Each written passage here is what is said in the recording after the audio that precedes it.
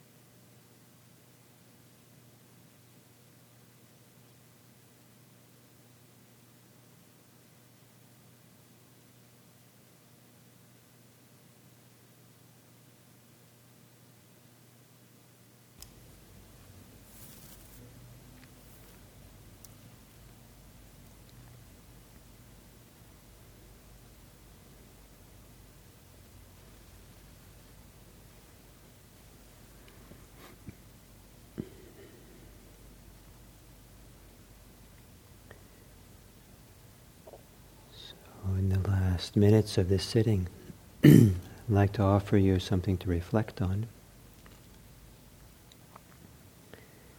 And begin, I'm going to read the description of the first precept of the 5 precepts. And then I'll read the description of the first of the 10 skillful actions.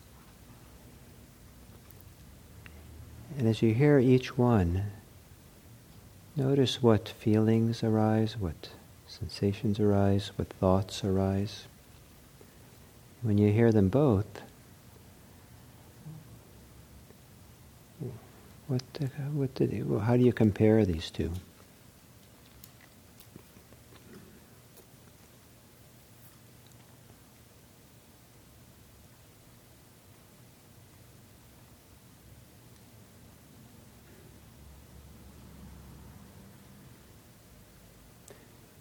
So in the 5 precepts, the first one is to undertake the training precept, to refrain, to abstain from killing life.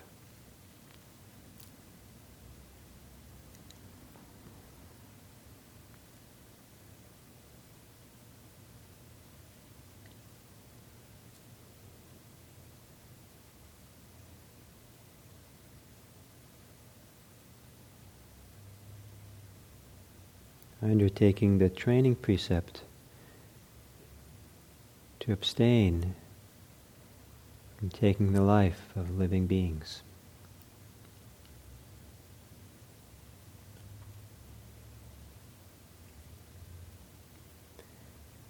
So here's a description of the first of the 10 skillful actions. Abandoning the killing of living beings, one abstains from killing living beings. With rod and weapon laid aside, gentle and kindly, one abides compassionate to all living beings.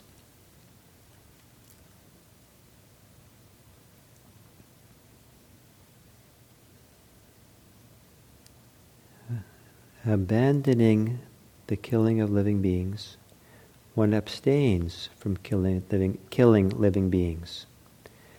With rod and weapon laid aside, gentle and kindly, one abides compassionate to all living beings.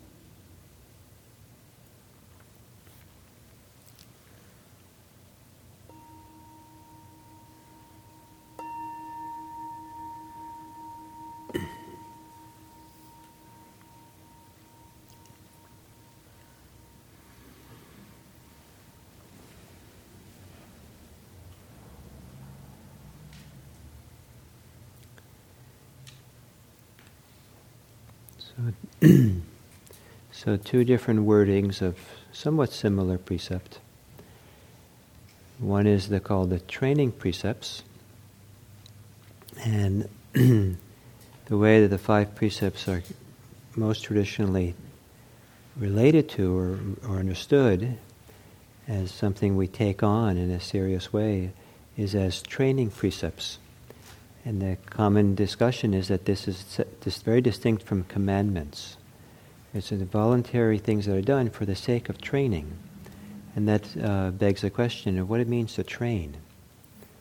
And how does it support our training? our practice.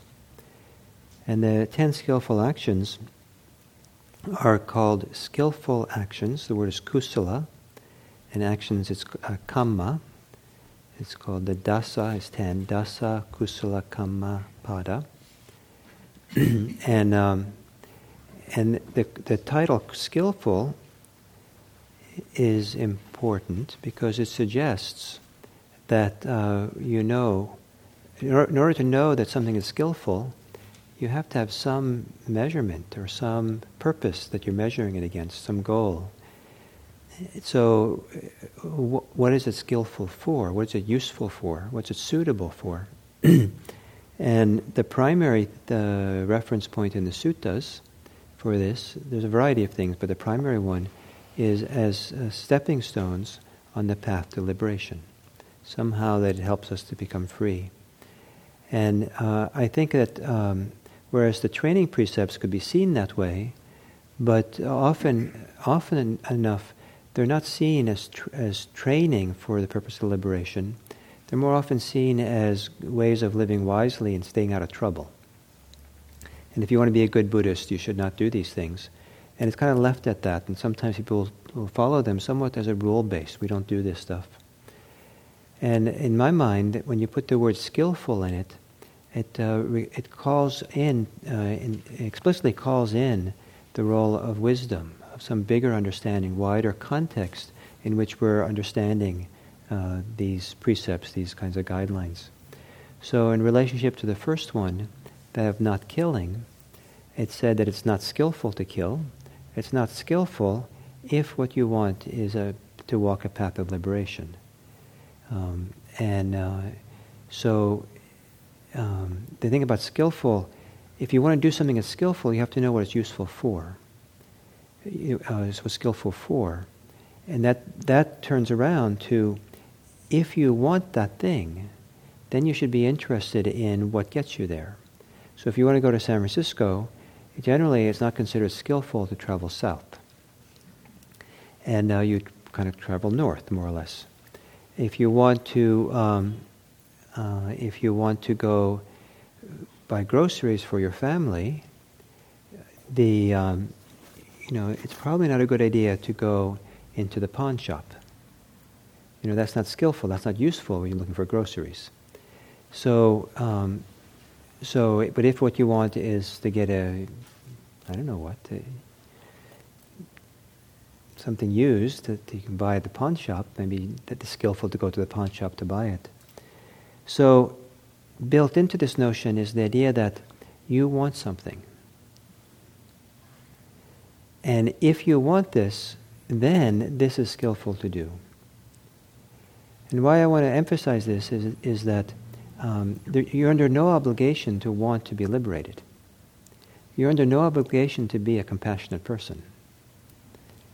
There's no, and that's part of the advantage and disadvantage of being part of a religion, if you will, where there is no God that has some external authority, thou shalt do this. But rather, the idea is that if you would like something, and if you sign up for that, then you might want to consider to do these things. So if a Buddhist teacher says, take the precept not to kill, I would like to understand that in the context that it's assumed that you are interested in a certain goal.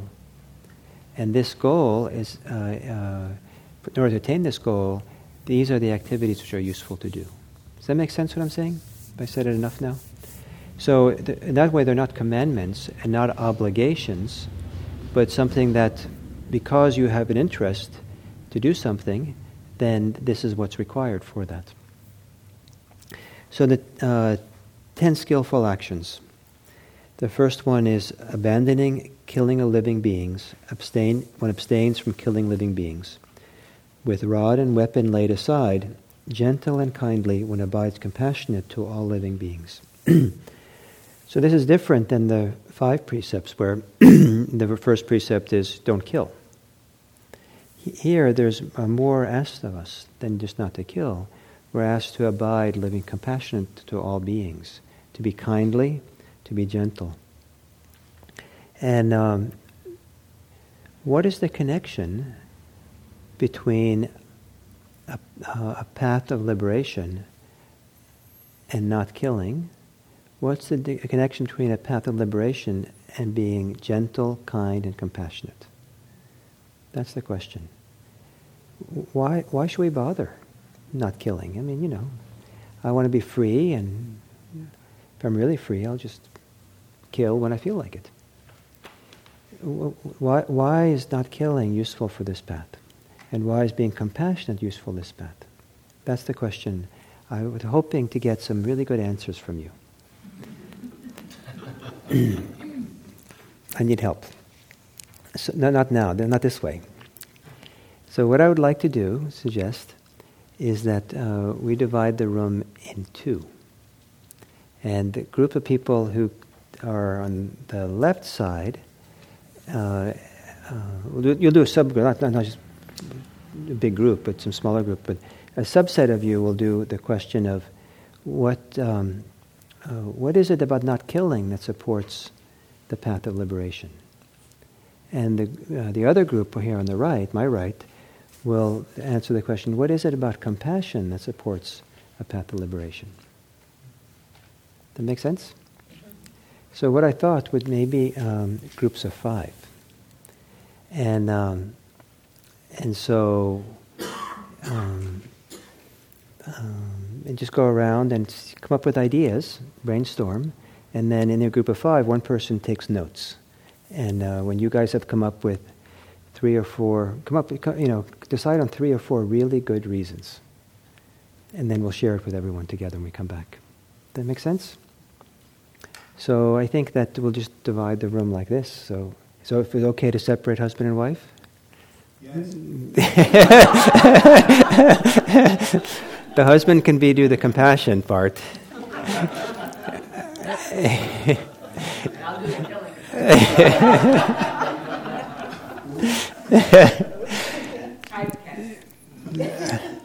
And so just divide it this way. And then, so those of you on this side, if you can form, I'd say 1, 2, 3, 4, 5, 6, 7, 8, 9,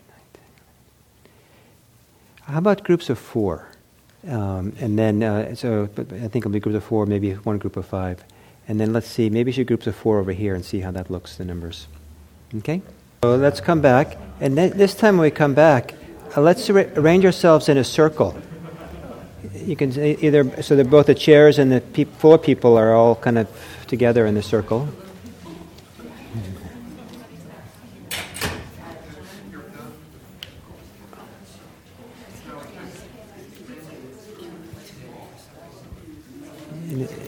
Maybe up on the stage too, if you can join us, we all sit in a circle.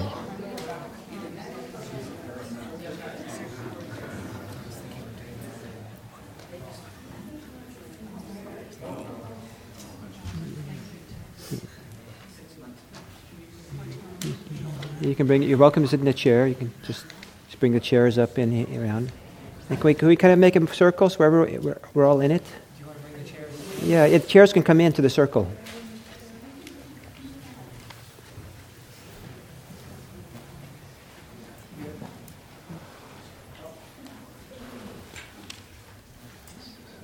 Maybe down, if everybody can move down here a little bit, then it's easier for the people with chairs there to get into the corner.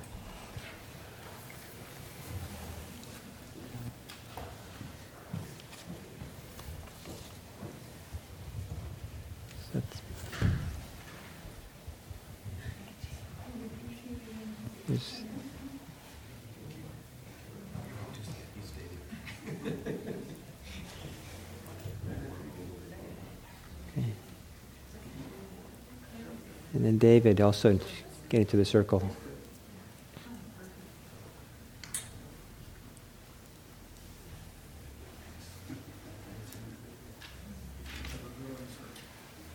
Great, thank you. This is nice, cozier, more like we're all grouped together now. It's nice. So it'd be nice to hear from the reporter from each group. Maybe I see some lists seem to be very long. So maybe pick the top 3 of what is it about not killing that supports the path to liberation.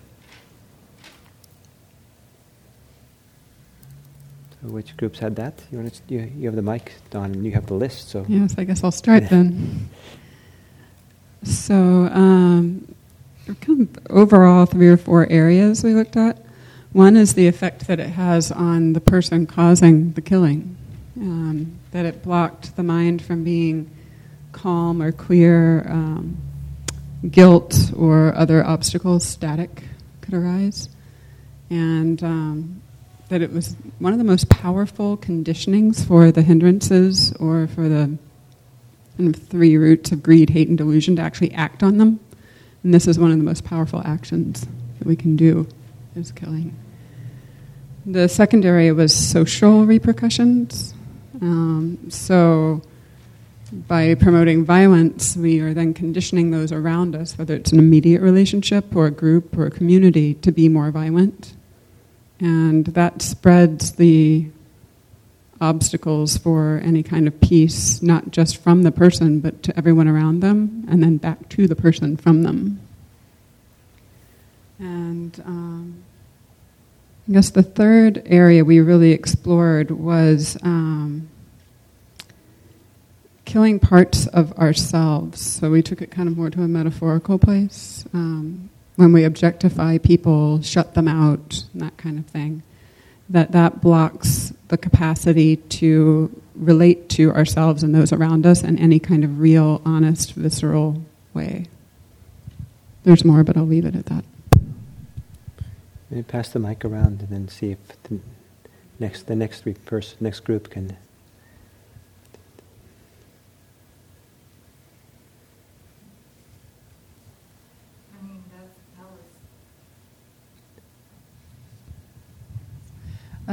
That was really just about what we did. I like the way you organized that when you reported. One further point that was made in our group was to extend out the concept of killing and not take it literally, but the killing of spirit, autonomy, of those kinds of issues. And then the further that you move on the path of liberation, the desire and need for that kind of behavior begins to totally diminish and disappear. Great, thank you.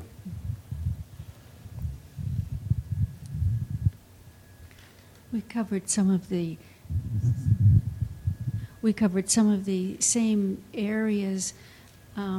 The first one being the mindset that one has in order to kill, and that mindset would be beset with fear and aversion and attachment to particular ideas or thoughts, and would result in guilt, so that killing would really impact the mind of the actor. And then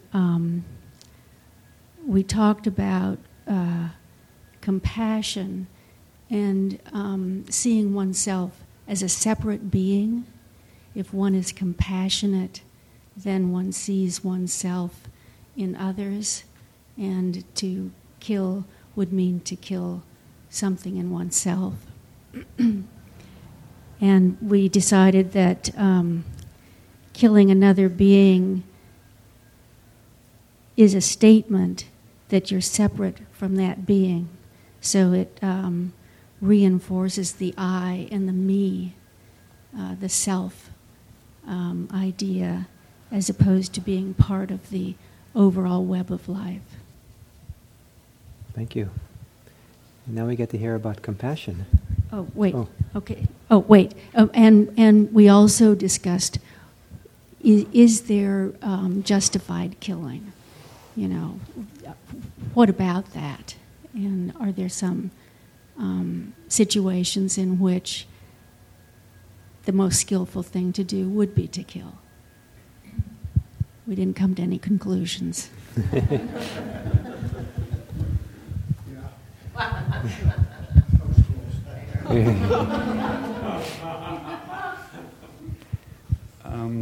our group, in supporting compassion, we found that we sort of came up with, let's see, a few things here. The default position of our default position is in compassion, and in that sense, mindfulness supports compassion. Just being clear.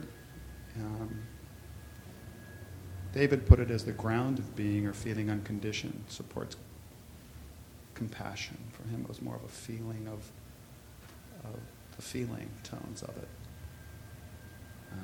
And another point was feeling connection to others supports compassion, and vice versa. Great, thank you.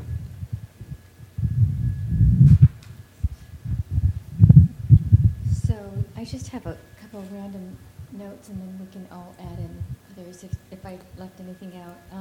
Hold it closer to your mouth. Okay. Can you hear it? Is this any better? That's Yeah. better. Okay, I can even hear that. Okay. So I'm reading these verbatim connections. If everyone were compassionate, then they would be liberated. It would be a better place for everyone to live in, a world to live in. Mindfulness creates the condition for compassion, and the connection goes back and forth. I think that was the distillation of a lot of other discussion, but this was the simplified version of saying that with mindfulness, the condition of mindfulness creates the condition for compassion. Someone said, if I feel more compassionate, then I suffer less as well. If you have internal motivation to be compassionate, then it moves you from suffering to liberation, assuming that's your goal, is to be liberated. Is there anything else we wanted to add?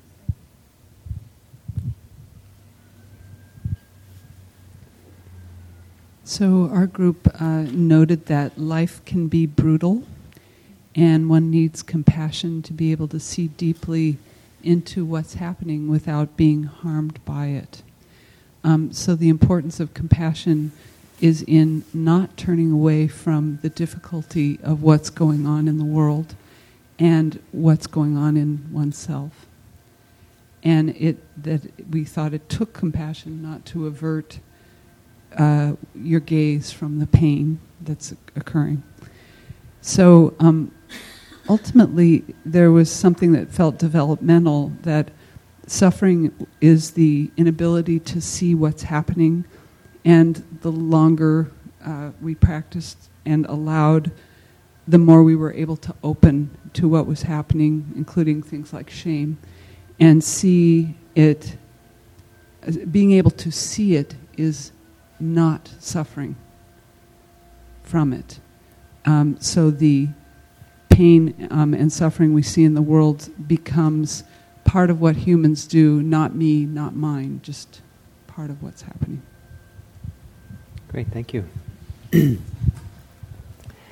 So, killing. I think most of us are involved in killing, indirectly or directly. Sometimes it's not intentional. You're intending to kill any insects when you drive your car, but the splash from the window sill happens, and you realize that your car has killed some insect. But one of the more dramatic forms of massive killing that you're involved, once in a while maybe involved in, is antibiotics. Right? You have kill tremendous amount of bacteria so that you could live. And so most people don't question the ethics of that. It just seems like that's an obvious thing to do. On another end of the extreme, most people probably who come to IMC are pretty much opposed to having humans killed. Even capital punishment, many people here feel like that's not right. And but if you go even more extreme, like even the people who want capital punishment, they probably, there's people in their family they don't want to see killed, even though the enemy can be killed. There's a range, right? There are in that range. You start looking at a range. There are people who are willing to kill a cattle for meat, but they're not willing to kill their dog or kill a horse, because we have a different feeling, attitude to that. Somehow that's a little bit more wrong over there towards the dog or the horse. When I was living in the monastery, I would, if a mosquito came into my room, I would go chasing it and very carefully cup it in my two hands, and then I would carry it outside and release it outside. Because the idea of killing the mosquito was just so foreign to me, the idea that I just couldn't do that. But I didn't want to live with it either in the room. So I would carefully, it took a while sometimes to catch it and then take it outside. But then my younger son gets a very dramatic reaction to mosquito bites. He swells up dramatically. And so I've a couple of times when there's been a mosquito on him or dangerously close to him, I've killed the mosquito more recently because of the nature of my son, right? Don't want to kill mosquitoes, but there's a trade-off, right? So you understand there's a range, and different people fit on that range in different places. Some people, cattle are okay, but horses are not. Some people, cattle are not okay, but chickens are okay. Some people, chickens are okay for them, but bacteria are not. Or maybe mosquitoes are not, or the termites in the house are okay. But some people, it goes down, right? So there's very few people who say, well, I'm not going to be involved in killing bacteria. So you get this range, right? How would you encourage or train someone or help shift someone so they go, wherever they're at, they move down the range towards killing less? That's the question for you. How would you go about helping someone, not coerce them, not force them, not bribe them? How could you train someone? How could you, in what way would you help someone shift their range towards the direction of less killing?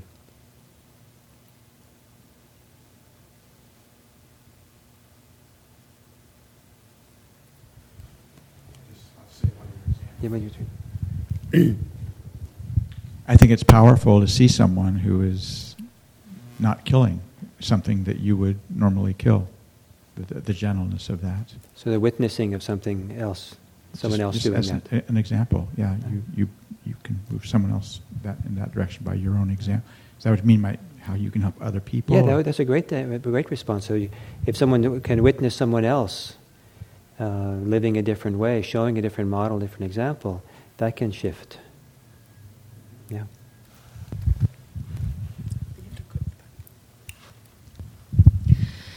I think education is very helpful. If you, say, don't understand ant colonies, then you might not have any compassion for them and just want them gone. But if you understood the complexity of their society and how they work and all the almost magical things that are taking place there, then you might have second thoughts about killing that ant colony, for example. Right. So if you, so like in some places, bears would be. You don't want bears there; they're dangerous. But if you take the bears away, then there's no predators for the deer, and the deer's population skyrockets, and that changes the local vegetation, which changes the local erosion, which So you realize the education that teaches you that there's a interconnected network, and everyone has their pieces. So maybe we shouldn't kill the wolves or something as easily. Go ahead.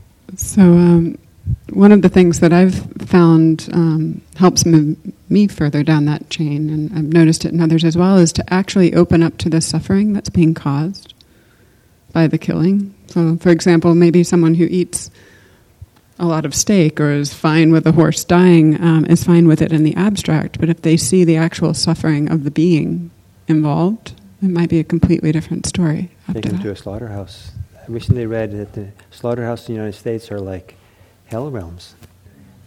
So if you actually see it, it's a whole different thing. Yes? Yes. I have a troubling example of and it's troubled me for a while. I lived through Vietnam and stuff, but we're all taxpayers here, and we all support all that money. A lot of it goes to the war machine. And so what to do about that? It's been perplexing for me for years. So that's where, again, it could be a range, because where do we fit in that range of what's allowable? Our government, in its wisdom, do we just understand that they have certain wisdom and perspective that we have to go along with, or how do we not participate? In what way do we not participate? I knew a friend of mine once who put all his taxes in escrow. He wrote a letter to the IRS, says it's there for you, and you'll get it when you stop, fighting a war, stop the wars. Was he prosecuted? No, I don't know what happened, but he wasn't prosecuted. So, at the risk of sounding provocative, start with the questions: why do you want to stop them or move them along the spectrum? And that leads to, if I think that I see them suffering as a result of that, and I may therefore, out of compassion, want to educate them and such, then a number of these, either showing them or modeling them. But if it's because it bothers me that they're killing, I'm not sure why we would sort of necessarily just want to move everyone there because it bothers us. They're killing. I think a lot of this is sometimes sort of a mixed sort of motivation on our part. I think it's a great point you raise. I appreciate it a lot. And what I'd like to ask you is go along with the exercise for now. Because it isn't so much that I want you to learn how to get those other people to switch down. But I think what's interesting for me is that we begin appreciating the causes and conditions that might shift these things for people, one way or the other, and it happens to us as well. So, and that's really what interests me. How do you want to live your life, and what are the conditions inside of you that could shift you in the direction that you like? So for me, I used to take the mosquitoes and take them outside. And now in the last couple of years, a couple of times I've killed mosquitoes. So I've kind of gone towards the direction of killing. And I don't feel good about that. But I'm trying to study and understand, what goes on inside of me, and what happens in that equation where I decide what to do. So just then, I guess two things I already heard were modeling it, and also showing them the effect of Yeah. I guess the third thing then is more than just modeling it, sharing, talking about how it affects you, or how it affects me, and sort of that starts a dialogue that maybe they'll listen to more than just saying, "Oh, you shouldn't do it." I'm modeling it. So they see the sort of talking about myself. Yeah, so they see the consequence both in the out there, but also in their friend. If you're their friend, and they find out that you're distressed by seeing that and being part of it, then that might have an impact. They might take that into account. Like if it's your really close friend, and you say you're really disturbed by this, then maybe next time they invite you over for dinner, maybe they won't serve meat because they take you into account. But even less than saying that it disturbs me when you do it is to sort of say, this is how I got there because I used to do this. And I see. Nice. This effect on me. Nice.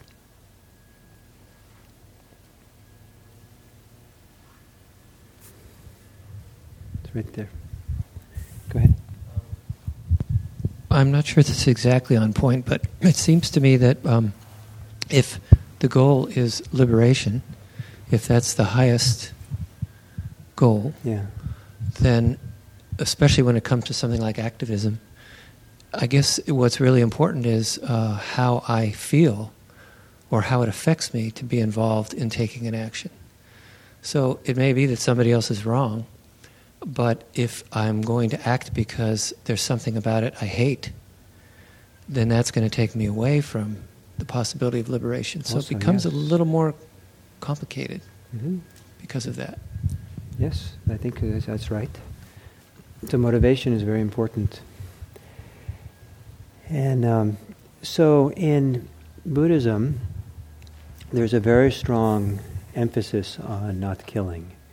And it kind of is connected to Indian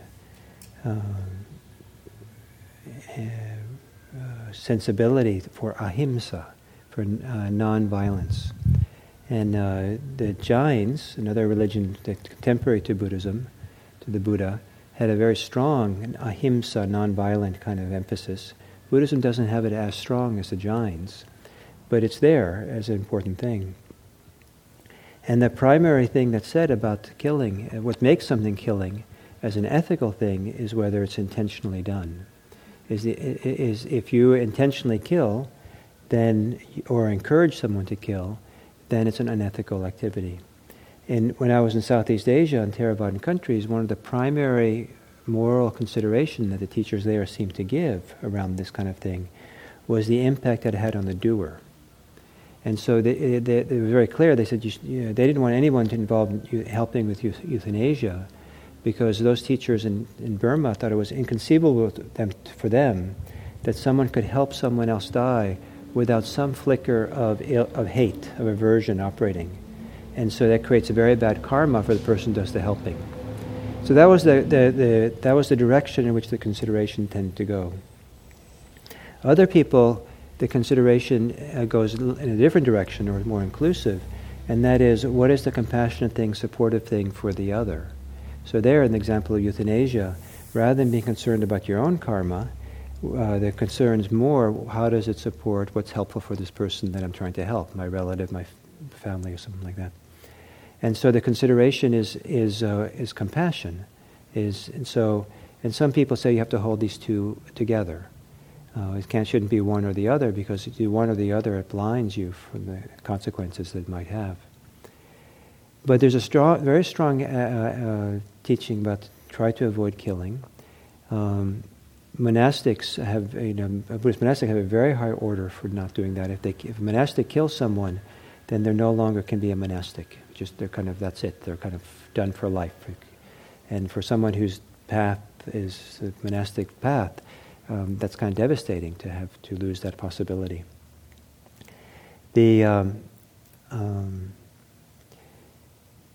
But then, but there's all these buts. What about the buts? So, for example, at the time of the Buddha, he had a cousin, Devadatta, who came to him and said, please make a rule that monastics have to be vegetarian, because we shouldn't be involved with killing. And the Buddha said, no, I'm not going to do that. And but what he did do, he said, if you know or you suspect that an animal was killed in order to feed you, then you cannot eat that animal, that meat. But if someone has meat in their kitchen, if they went, for whatever reason they have it there, and they want to share their food with the monastic is obligated to receive the food that's there, and not to cause a burden or problem for the lay people who are offering food. And there's nothing unethical about taking food that was killed for other purposes. It's just the leftover food is given to you. So there it begins to kind of, there's a but there. But are you then involved in killing or not by eating meat that someone else killed? When I was in the monastery in Burma, they ate a tremendous amount of pork, and it was kind of astounding how much pork was eaten there. And it was a very large monastery. Sometimes they probably had 1,000 monks there and 2,000 nuns, and sometimes they had, a few thousand visitors meditating there. It was like a college campus, and in size. And they served enough pork for all of those people. So I asked the abbot one day. I said, in America we have this supply and demand principle. And since you guys, the monastery, the lay people in the monastery buy so much pork, the demand is pretty high. It's hard to imagine that someone's not taking that into account when every day, every morning when they kill pigs, to have enough for the for the local market. You're adding to the demand, and so that means there has to be more supply, and that means there's more pigs killed. So that made good sense to me. He just couldn't. He wouldn't understand. I had the impression he didn't want to understand. He just, he wasn't going to go there at all. And so they continued having all this pork. They didn't see a problem with it. In the West, there's many people, not all, not by all means not all, but there's a fair percentage of Buddhists in the West who feel very strongly about the vegetarian thing because they feel, yes, they're not intending to kill any animal, but even eating an animal, they're part of a system that involves killing of animals, and they don't want to be part of that system. Or the war machine, you're paying taxes, you're not intending to kill anyone anywhere, but you don't want to be part of a system because some people feel somehow responsible for that and want to, not be involved. So where do we have the line? How do we consider this issue of not killing? How do we understand it?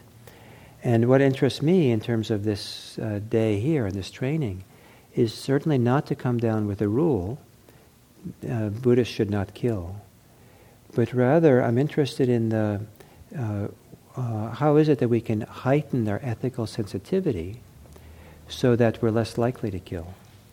How can we heighten the ethical sensitivity so that when we come to a situation that normally we would be involved in killing, we'll say, I think I'm going to look for another solution. So, the ants come pouring into your house. It's easy to go out and get ant poison, and that takes care of the problem pretty quickly.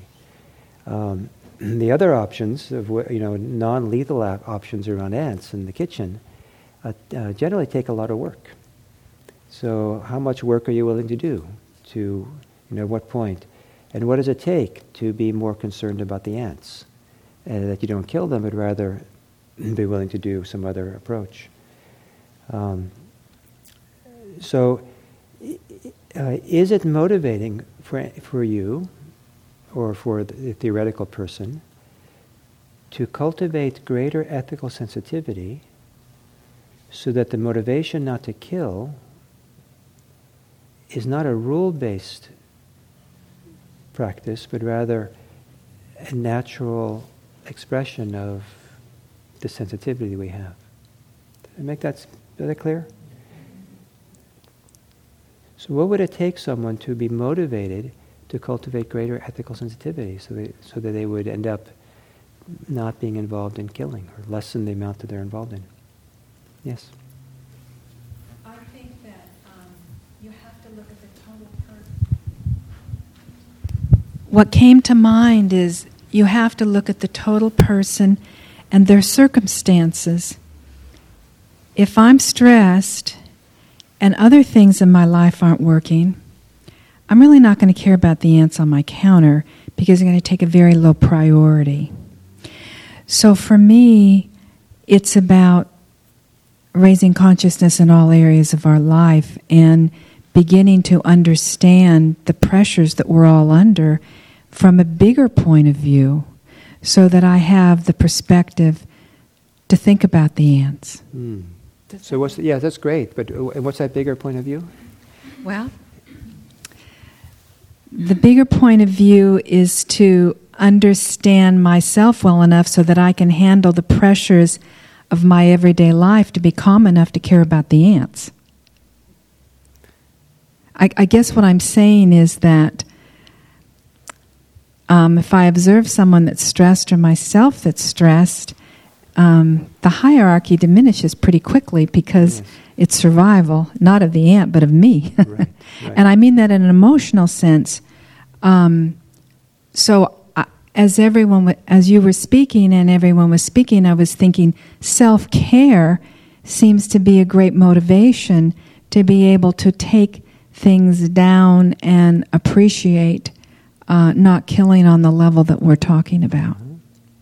So a person could be motivated to be more ethical, and so that because of that motivation, they dedicate themselves to greater self-care. someone could be more interested in self-care, and as a consequence of that self-care, end up being a person who's more ethical. Isn't it nice that way? It doesn't matter where you start. Yeah, I like that.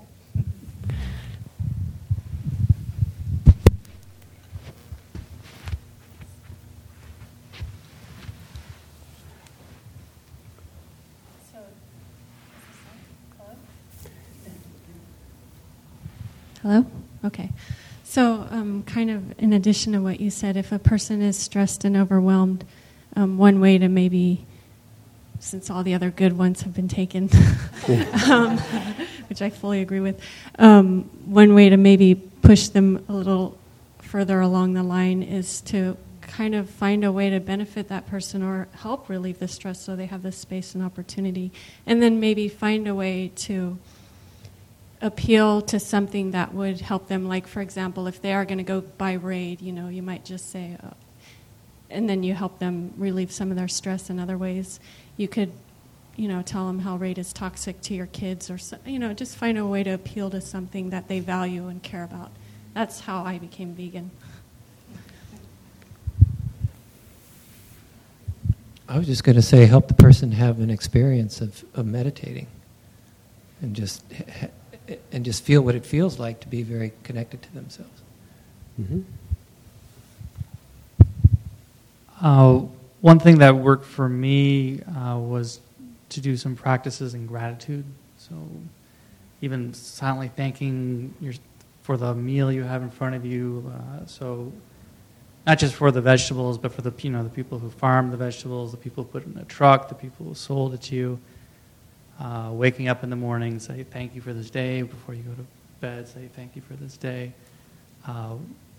And slowly one has an appreciation for that web of life, but also just for being alive.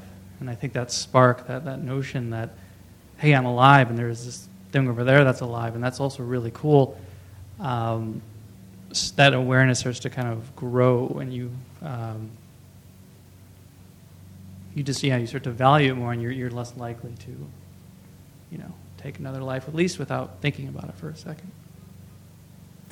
One of the nice things, thank you. One of the nice things about what you reminded me about is that it's kind of, I don't know if it's education, but it's certainly interest. How wide, how broad is the world we live in? Because if we're stressed, the world can be very closed in. But then there's, the consequences of our lives can ripple out. Things we consume, a variety of things goes out. And how far do we consider? Do we consider the children of the farmer that grows the food that we eat? And are we somehow connected to them? And our choices of consumption affect, what happens in the Central Valley. And is what happens in the Central Valley part of our world that we consider? Are part of our world what happens in Malaysia? And when we get products from Malaysia, and how do we take that into account? And at some point, it requires education. So in order to really take, and so how much responsibility do we take beyond what we can see? And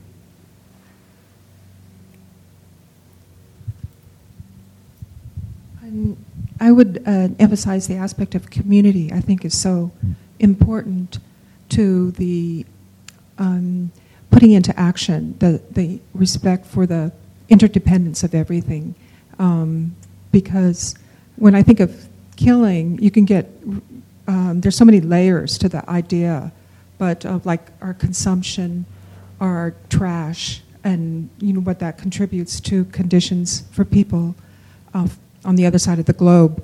But I know when I'm with friends or my neighbors, it seems that everyone really does have that regard, but it's not really fully realized into action unless you're together, because otherwise it seems very overwhelming to think of what you could possibly do. But when I'm with people in my neighborhood or with my friends, we all seem to have that caring, and we'll do things like, we're not going to be buying clothes so much and going and consuming a lot of things, or let's recycle batteries in our condominium and do things like that. So I think that just that aspect of community in regards to not being destructive to the planet is a way of supporting that. So community support, through community understanding is the wider network of what we're involved in.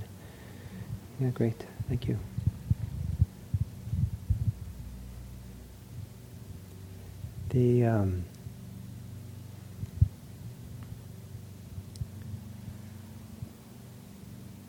So what are your thoughts? Any questions or thoughts around this?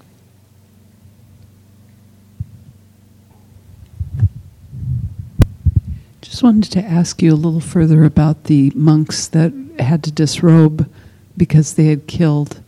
Was that a kind of a pragmatic decision for the community about concern that the person having harmed would play out more hindrances in the community? Or is there it seems if that monk regrets the killing, it wouldn't seem compassionate to disrobe the monk. Well, it's built into the monastic rules. It's not a community decision. There are five most serious precepts for a monk. Are if they break those precepts, they're said to be defeated. And so, if you injure an enlightened person, if you kill a parent, I think if you I don't remember what they all are, but the killing of another human being,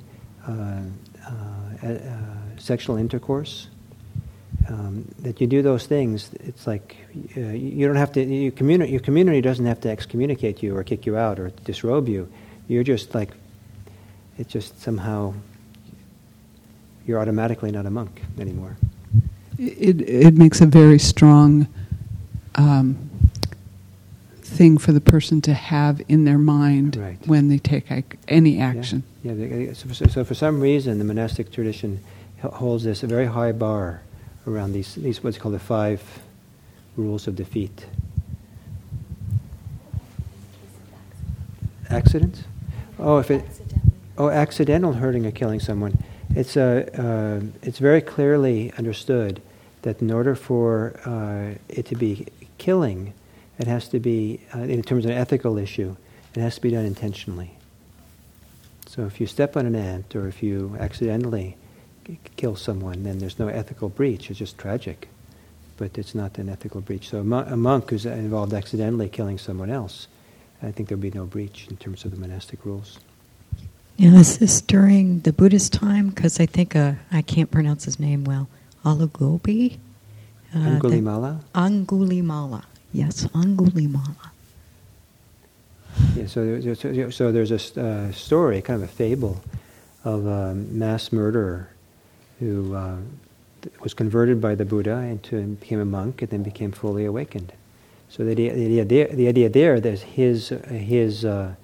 he wasn't a monk already, but there he could somehow be killing was didn't keep him back from spiritual progress. There's another story, probably also a fable, of a king who became king by killing his father. And there it said that because of that deed, killing his father, that was so horrendous that for him he cannot make a lot of spiritual progress. That he's limited, held back in this lifetime. Whether these fables, point to something that's real, I don't know. But I don't know. I don't know how much we have to concern ourselves with these kinds of karma stories. So hold them as fables. Yeah, you can hold them as fables and hold them in ways that are useful. So if it keeps you from killing your father, then it's a good story. And if it helps provide spiritual care to someone on death row to realize that they can change and grow and be reformed, then I think the story of Angulimala is a good story to support that.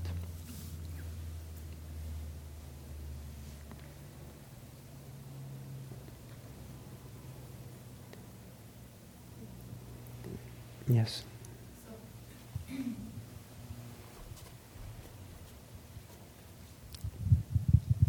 How did the 10 skillful acts, how did they get put together? did the Buddha talk about them? He talked about the Eightfold Path, and they seem very integrated into the Eightfold Path. But yeah, I how suppose they could be. I think that I don't know how they came to be. I don't know if there's no evidence of them being done, step by step, or at a time when they were organized. And it's possible that they were a pre-existing list that existed in the religious world of the Buddha, because a number of things that we now think of Buddhists as being Buddhist were just part of the religious environment of the time. Mm-hmm. And so, it was just part of how people saw things. Mm-hmm. The 5 precepts, some people think were just Indian kind of lists that people had, and the Buddha either just accepted it or maybe tweaked it a little bit. But I don't know. I have no idea about these 10, where they come from, or whether the Buddha came up with it himself. It's nice that they have this organized around body, speech, and mind, and the fact that it includes the mind means that it's a higher level of personal training and accountability than just our behavior. Right? I mean, someone could avoid stealing but still be driven by greed. But here we're told, to give up greed as well.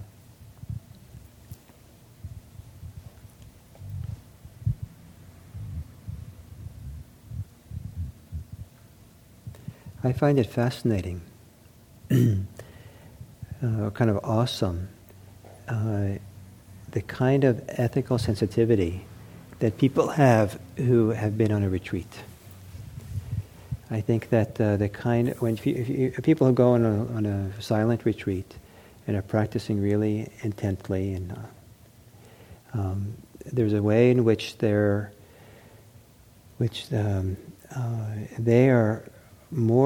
they're quite incapable of doing things that in a stressful situation they'd be quite capable of.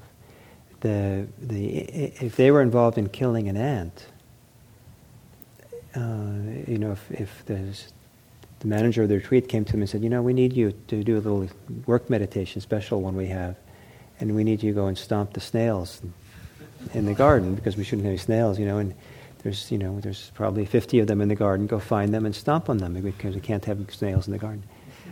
It would be devastating. I mean, I think it would be actually traumatic to some people, in the context of a retreat, to do such an act. There's something about the retreat environment that creates a very heightened sensitivity to wanting to be ethical, and feels such a transgression to one's own inner sensibility to be involved in lying or stealing or killing or harming, and it's quite dramatic. Why is that? What is it about being on retreat and practicing that way that makes a person so sensitive to ethics?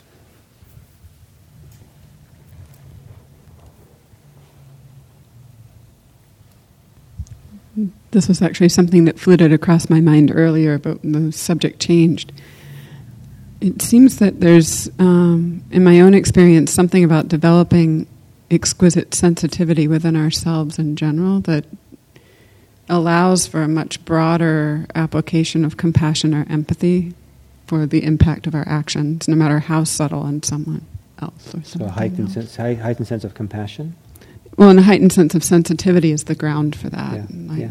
The seeing within. Okay.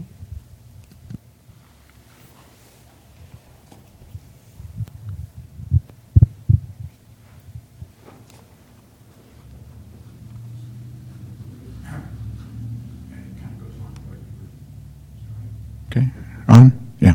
It goes along with what you were saying, of just a heightened sensitivity to one's own suffering. And, just subtler and subtler levels of suffering, and sometimes desperately wanting to be free from that. So the slightest movement towards being unethical on retreat just feels like we're caught. It feels like a violence to ourselves. Or even just thoughts of anger, thoughts of greed. Even thoughts of it, yeah. Whereas in a busy, stressful life, you hardly notice that you're angry, or you're so busy being angry that the the consequence on you are insignificant. But on a retreat, to really feel it there.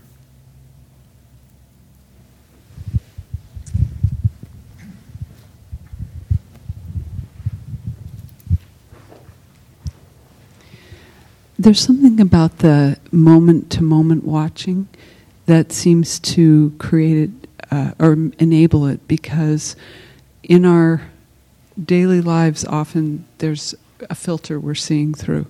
So it may be something we're going to do or something we're thinking about or something we're doing. And all we're doing on a retreat is watching our minds and bodies and hearts moment to moment. And so whatever occurs in that moment, we're actually seeing it. So if it's, we can see something happen in someone else or another creature, or we can see it happen in ourselves. So it just makes me aware of how much we can brush past with all these filters in daily life. I think, dovetailing off of what Liz was saying, in our society we have agreed upon way of behaving. And when you go on retreat, you drop out of that. You have the opportunity to drop out of it. And that practice really, over time, creates a softening of the heart or an awareness of the heart, which, for me at least, moves me to respond differently, basically. So over time, the practice itself tenderizes. Uh-huh. And then I'm more sensitive to myself and others around me, other beings and insects and such. Thank you. Yes?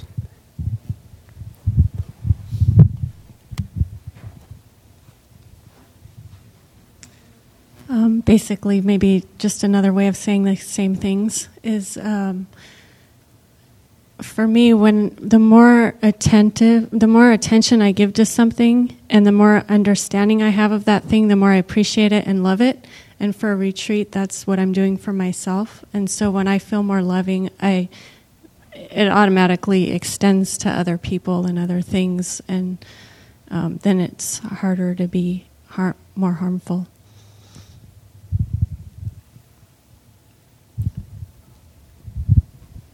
Well, I really resonated with what you had mentioned before, or I think it was earlier today, about when you were in retreat and something came up, and it was just like you had so much light in you that it wasn't possible to go to that dark place or have the lust or whatever it was. My own experiences, especially near the end of a retreat,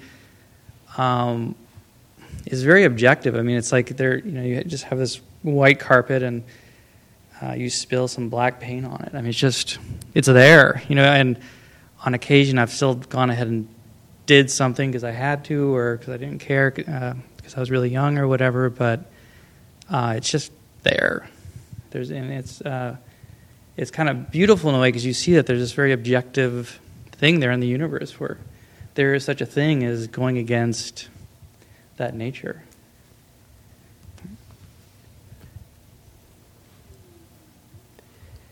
One of the things that becomes very clear in retreats, I think it's maybe more so for a teacher than practitioners in the middle of their own practice, is that in the moment-to-moment, the practice of mindfulness is to be present for each moment as it's being lived and to see it clearly. And when we get caught up in greed, hate, and delusion, then we're out of the stream of the present moment, because there's some kind of preoccupation, some kind of fixation, some kind of thought pattern, the motivation that's kind of taken over. And so if we want to come back to the present moment, we need to let go of those of greed, hate, and delusion. And so no matter how bad things get on retreat, challenge people are, it tends to kind of move them back away from ways of being preoccupied with these, what's called these poison roots, these roots of unwholesome behavior. And the consequence is that on retreat, we tend to see the best in people. Because when greed, hate, and delusion are no longer operating, then it's almost like there's inner space for kindness, generosity, wisdom to operate. And so part of this, the ecology of ethics in Buddhism is to focus on what's called the roots. So the roots of unskillful, unethical behavior is considered to be greed, hate, and delusion. And the roots of skillful behavior is generosity and kindness or friendliness and wisdom. And so how do these roots operate in a person? How do we address these roots? And the purpose of mindfulness ultimately is to get down there and uproot the roots of greed, hate, and delusion. And the way I see it is that greed, hate, and delusion are, I like to think of them as more surface activities of the mind. So they take a lot of work. A certain kind of aspect of our mind has to be active and being engaged, and it takes work. Whereas the kind of friendliness, generosity, and wisdom that comes out of practice doesn't take work. It's more like it's just there without having to try. And so as we practice and kind of facing and get underneath the surface of the ethical behaviors, so we're not evaluating and judging ethical behaviors, is it ethical or not ethical, but we're looking at the motivation underneath it, then we're evaluating what is the motivation. Is the motivation ethical or is the motivation skillful? And if the motivation is based on greed, hate, and delusion, then to see that that is harmful to us, see that preoccupies us, it's painful, and then to learn how to uproot that, to be without it. And then when we're without it, it's as if, I don't know if it's true, but it's as if then what's left is the skillful, the wholesome, or the beautiful qualities of heart ready to operate. Yes? I'm kind of interested in the negative energy that comes up. Like I was a little bit drowsy, and then something was said that produced a negative reaction in me, and I noticed that it woke me up, and that energy is still there, but the question came up in my mind is because of the topic, the skillful way of working with that energy, so it's not destructive, that it goes more in the direction of liberation. So I'm very interested in, because I've noticed, like with anger, when it comes up, there's so much energy available that could be very productive. Like I can clean my whole house when I'm angry. So I just wondered if you'd like to comment. So some people will justify anger because of the consequences it can produce. And it makes me a little bit sad to hear that when people justify anger because it has these consequences they like cleaning their house or getting someone to stop doing something that they shouldn't be doing. Because the way it's said is that sometimes it's so easy to go for anger. It's kind of like a quick fix. It's like getting a gun. That was a quick fix, supposedly. But maybe there are other ways of accomplishing the same thing. Maybe there's ways of waking up. Maybe there's ways of cleaning your house as energetically as...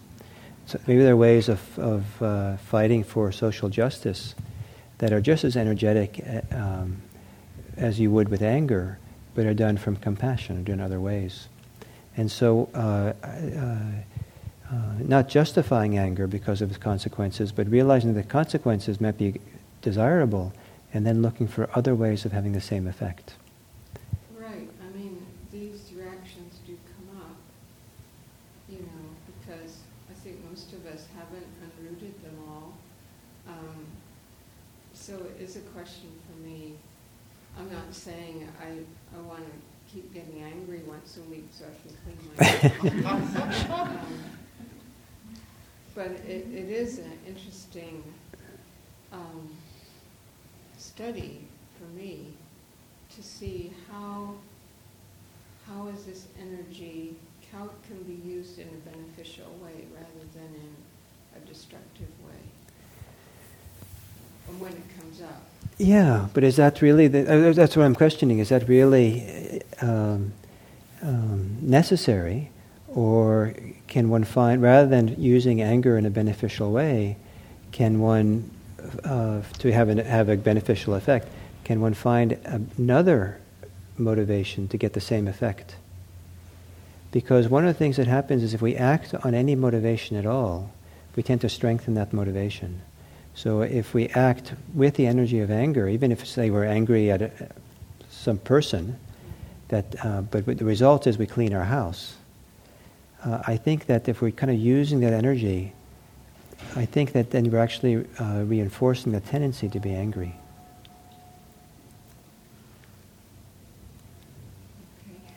So I think finding another way to clean the house that's engaging and as productive it would be preferable, I would think.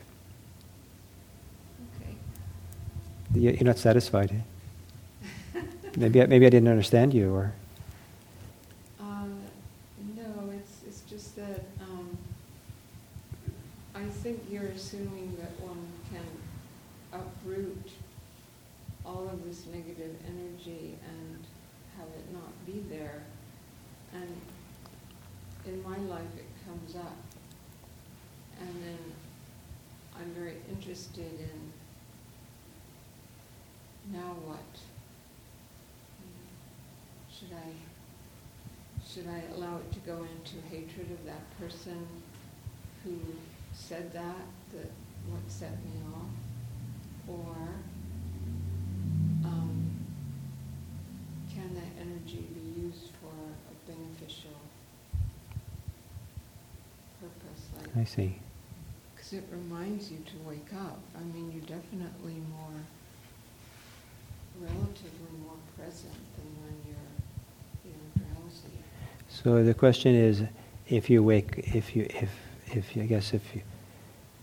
you're not trying to make yourself angry in order to wake up, but if you get angry and you wake up, then stay awake rather than say, let go of the anger and go back to sleep.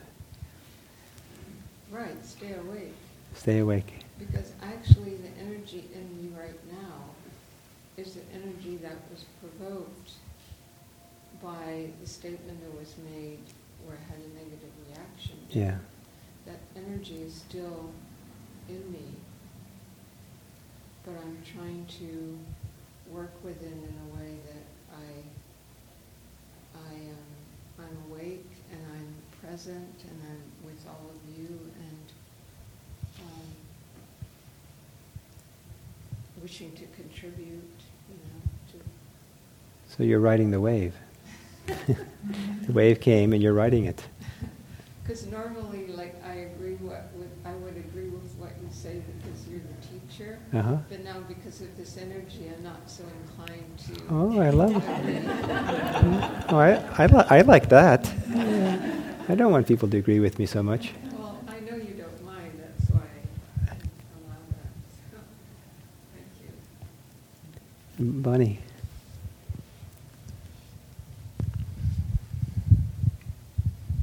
I'm wondering if that energy is still anger. Is what? Is still anger, or is it something else? Is it the wave? The energy has been aroused, and it's the wave that's has its momentum, and you ride the wave. So maybe it's not still being angry. Maybe it's just using the energy in your body. Yeah. So if it's if you catch the wave and use it, that's one thing. But if you provoke the anger so you have a wave, that's a different thing.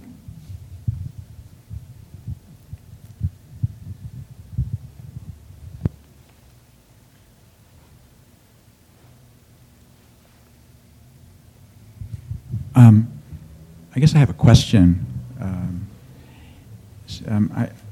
I think that the first blush of anger or the first blush of greed or lust feels good. I think it's very enjoyable. So when someone starts to get into an argument, that wave of anger feels very gratifying. And the same with the other kleshas. And so it takes a good bit of skill and wisdom to see the long-term suffering that's going to come from that, to put that aside and because of long-term benefit. But it's something that takes a lot of skill and wisdom. So. Yeah, I wonder. So for you, there's something pleasant about the initial arousing of anger. It could be the hook that pulls some people into it. Greed as well. Feeling of lust is, first feeling of lust is very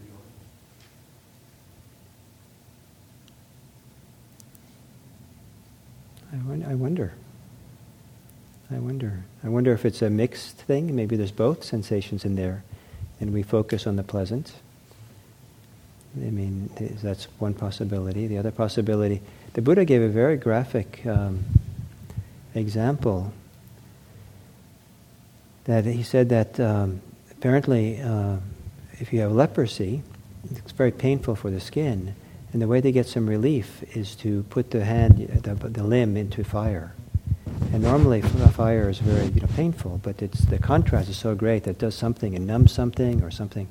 But once a person is cured of leprosy, he said, that they would never put their hand in the fire. So I wonder, to identify that anger has a pleasant quality in it, I wonder if that has to do with the context of the situation. And maybe it's pleasant in contrast to the state of mind that a person has. But in a very different state of mind, the first flush of anger would not feel pleasant at all. I wonder. Because I don't identify in myself the idea that when if I get angry, that I don't think I've ever enjoyed getting angry. So I don't myself don't relate to it. Or like watching a football game, as I mentioned before, or a tennis match, where there's certain enjoyment, but in the aggression that's going on, I suppose it's a competition. But the waters do get fouled after a while. It's the wake of those feelings. But I think the initial rush is adrenaline, and as she was talking about, she wakes up and feels kind of like I'm awake, I'm alive now, and but you don't identify with that, so you're no good to me.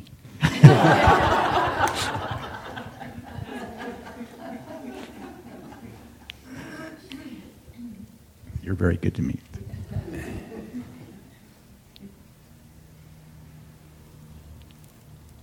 I was going to use the example of, say, going to a movie that has a lot of violence in it.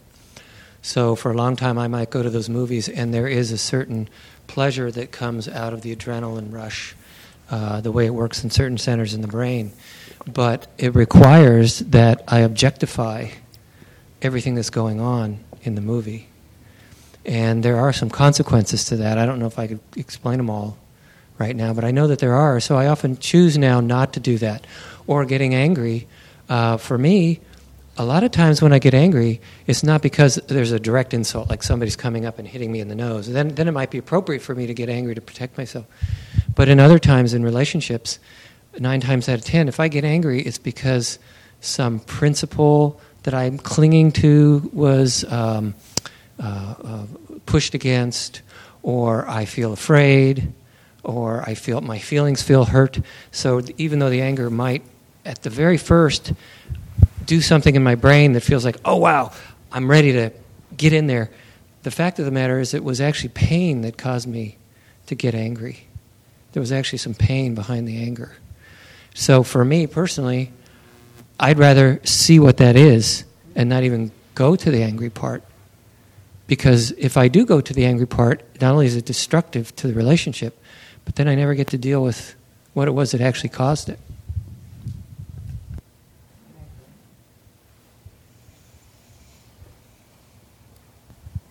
So this thread of conversation actually brings up a question for me. A couple of times in the last month, I've run into situations where anger has arisen not because of necessarily something someone is doing to me, but because of behavior that I perceive as being harmful to others. And it has taken the anger, or at least that initial blush of it, to motivate me to take action, which is not necessarily something I would have done 5 or 6 years ago the way I was raised. It was quite passive in some ways. So what are some of the other ways that can step forward in a situation like that, in that just instantaneous moment, without feeding that impulse towards anger? I think you have to be careful about how we define anger before we go any further, because anger is a very vague term, and different people have different reference points for the word. And if it's a kind of a wide, it's a kind of umbrella term for a variety of things. The anger that I think the Buddhist tradition is concerned about uprooting is the anger that has hostility as part of it. And is there anger that doesn't have hostility? In the West, there's kind of this, there's often quick to justify anger, and righteous anger, for example. And so is there a place for, righteous anger in Buddhism? Not if there's hostility, but if it's a ferocious no. Maybe for the Buddhists wouldn't call that anger. Or if we don't use, we just drop the word anger entirely and limit ourselves to the word hostility, then we have a different discussion. But the conversation gets complicated if we keep using the word anger, I believe. But okay, that's helpful.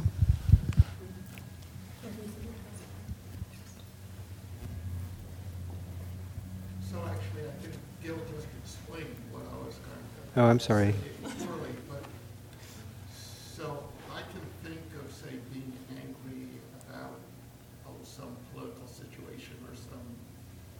Things I disagree with elsewhere. And that's like entirely different for me from being angry at a person or angry at a crowd. I mean, the second one sort of is like a physical sensation that just sort of destroys my body. I mean, so thinking that in the company of that, I can't imagine any time I've ever gotten benefit or energy or pleasant sensation from that sort of anger. This is just personal, but it has such a huge physical impact on my body, and it's entirely negative.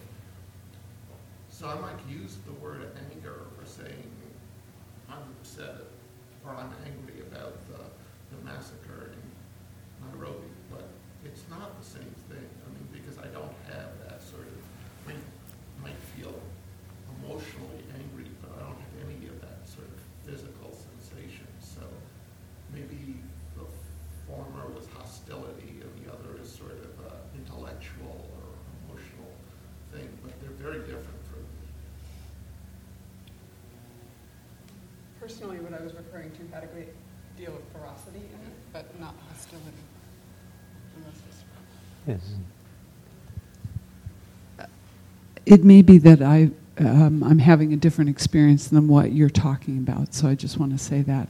But I've started to wonder whether there can be a habit of labeling bodily energy with the names of emotions and with thoughts, and whether it can just be bodily energy. So it's an open question for me.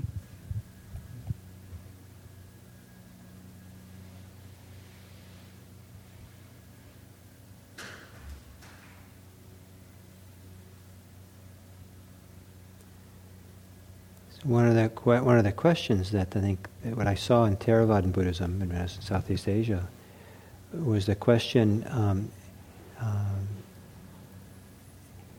Is there in fact always hostility in acts of killing? No. Let's you want to explain what you think?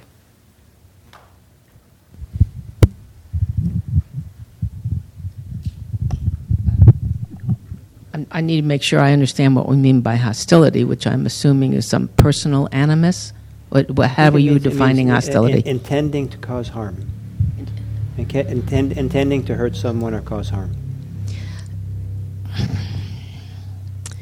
Well,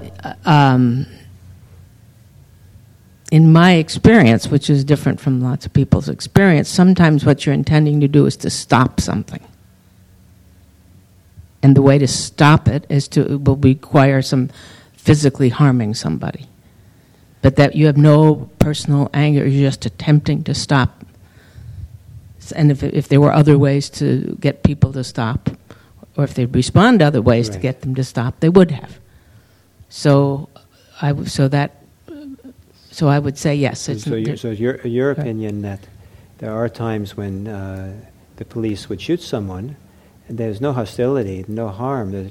They're trying to just protect the people who are around there. And so that's right. And 4 seconds later, they have to go over and try to revive the person they just killed who was trying to kill them. So, I mean, these things get very complex. Yeah. Okay.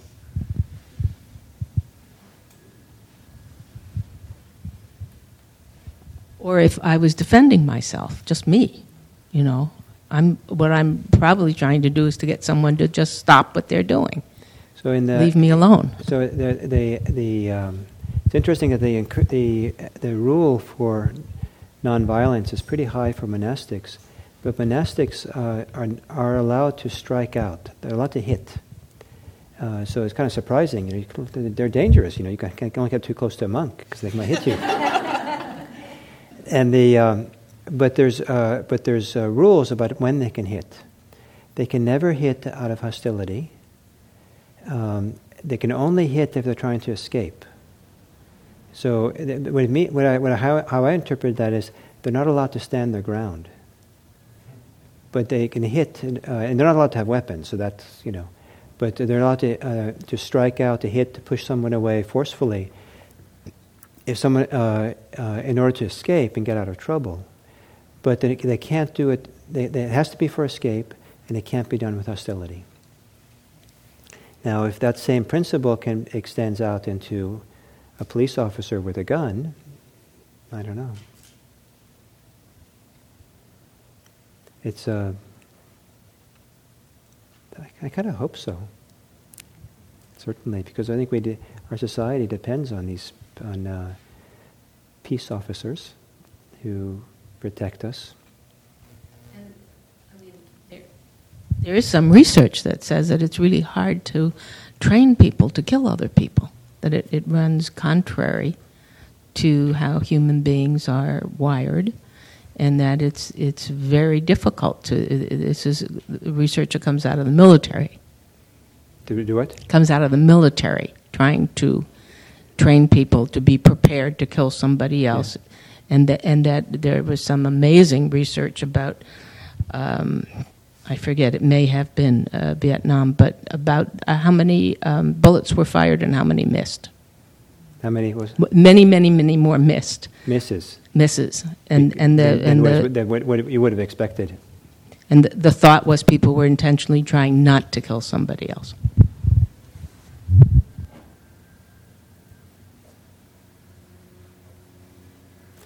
So we have 15 minutes left. And is there something burning you'd like to ask around this idea of not killing in some area in life or something, or a Buddhist perspective on it? Would you like to end with a short sit? What would you like to do here to feel complete?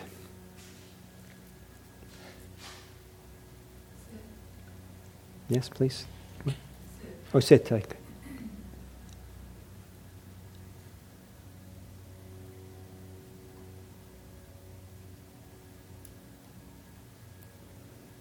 So let's take about 10 minutes to sit.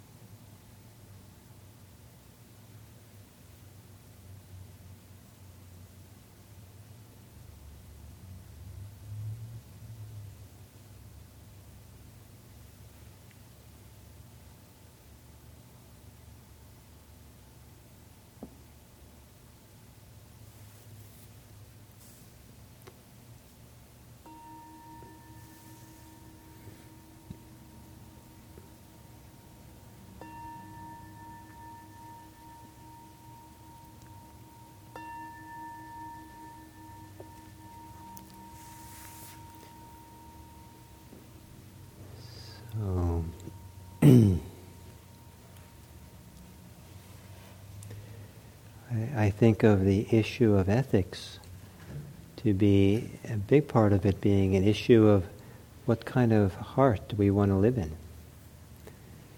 And we're caretakers for our hearts. And do we want to live in a heart that is peaceful or kind or compassionate? Do we want to live in a heart that's agitated or angry or hateful, greedy? Where do we want to come from? And I think the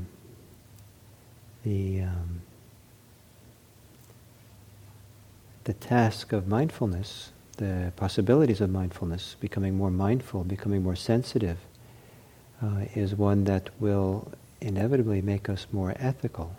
Because as we become more mindful, we become better caretakers and more of this heart of ours. And as our heart becomes more sensitive, we also become more attentive to the people around us. And then we, I think, want to care for them as well. And so the question of what kind of heart we want to live in also becomes what kind of world do we want to live in. And so how we live and how we behave and how we engage in the world has a lot to do with the world we create. So in a month we'll do the second of the skillful actions, which is not taking what is not given. And I hope that in the course of this series that we do over these months, that we'll discover together how we can explore this topic. It's not something that I don't feel I have that much expertise in. So we're kind of finding our way in this topic of the role of mindfulness, the connection between mindfulness, the interaction of mindfulness and ethics. And I think it's a very enriching topic and a very important one. So thank you for coming.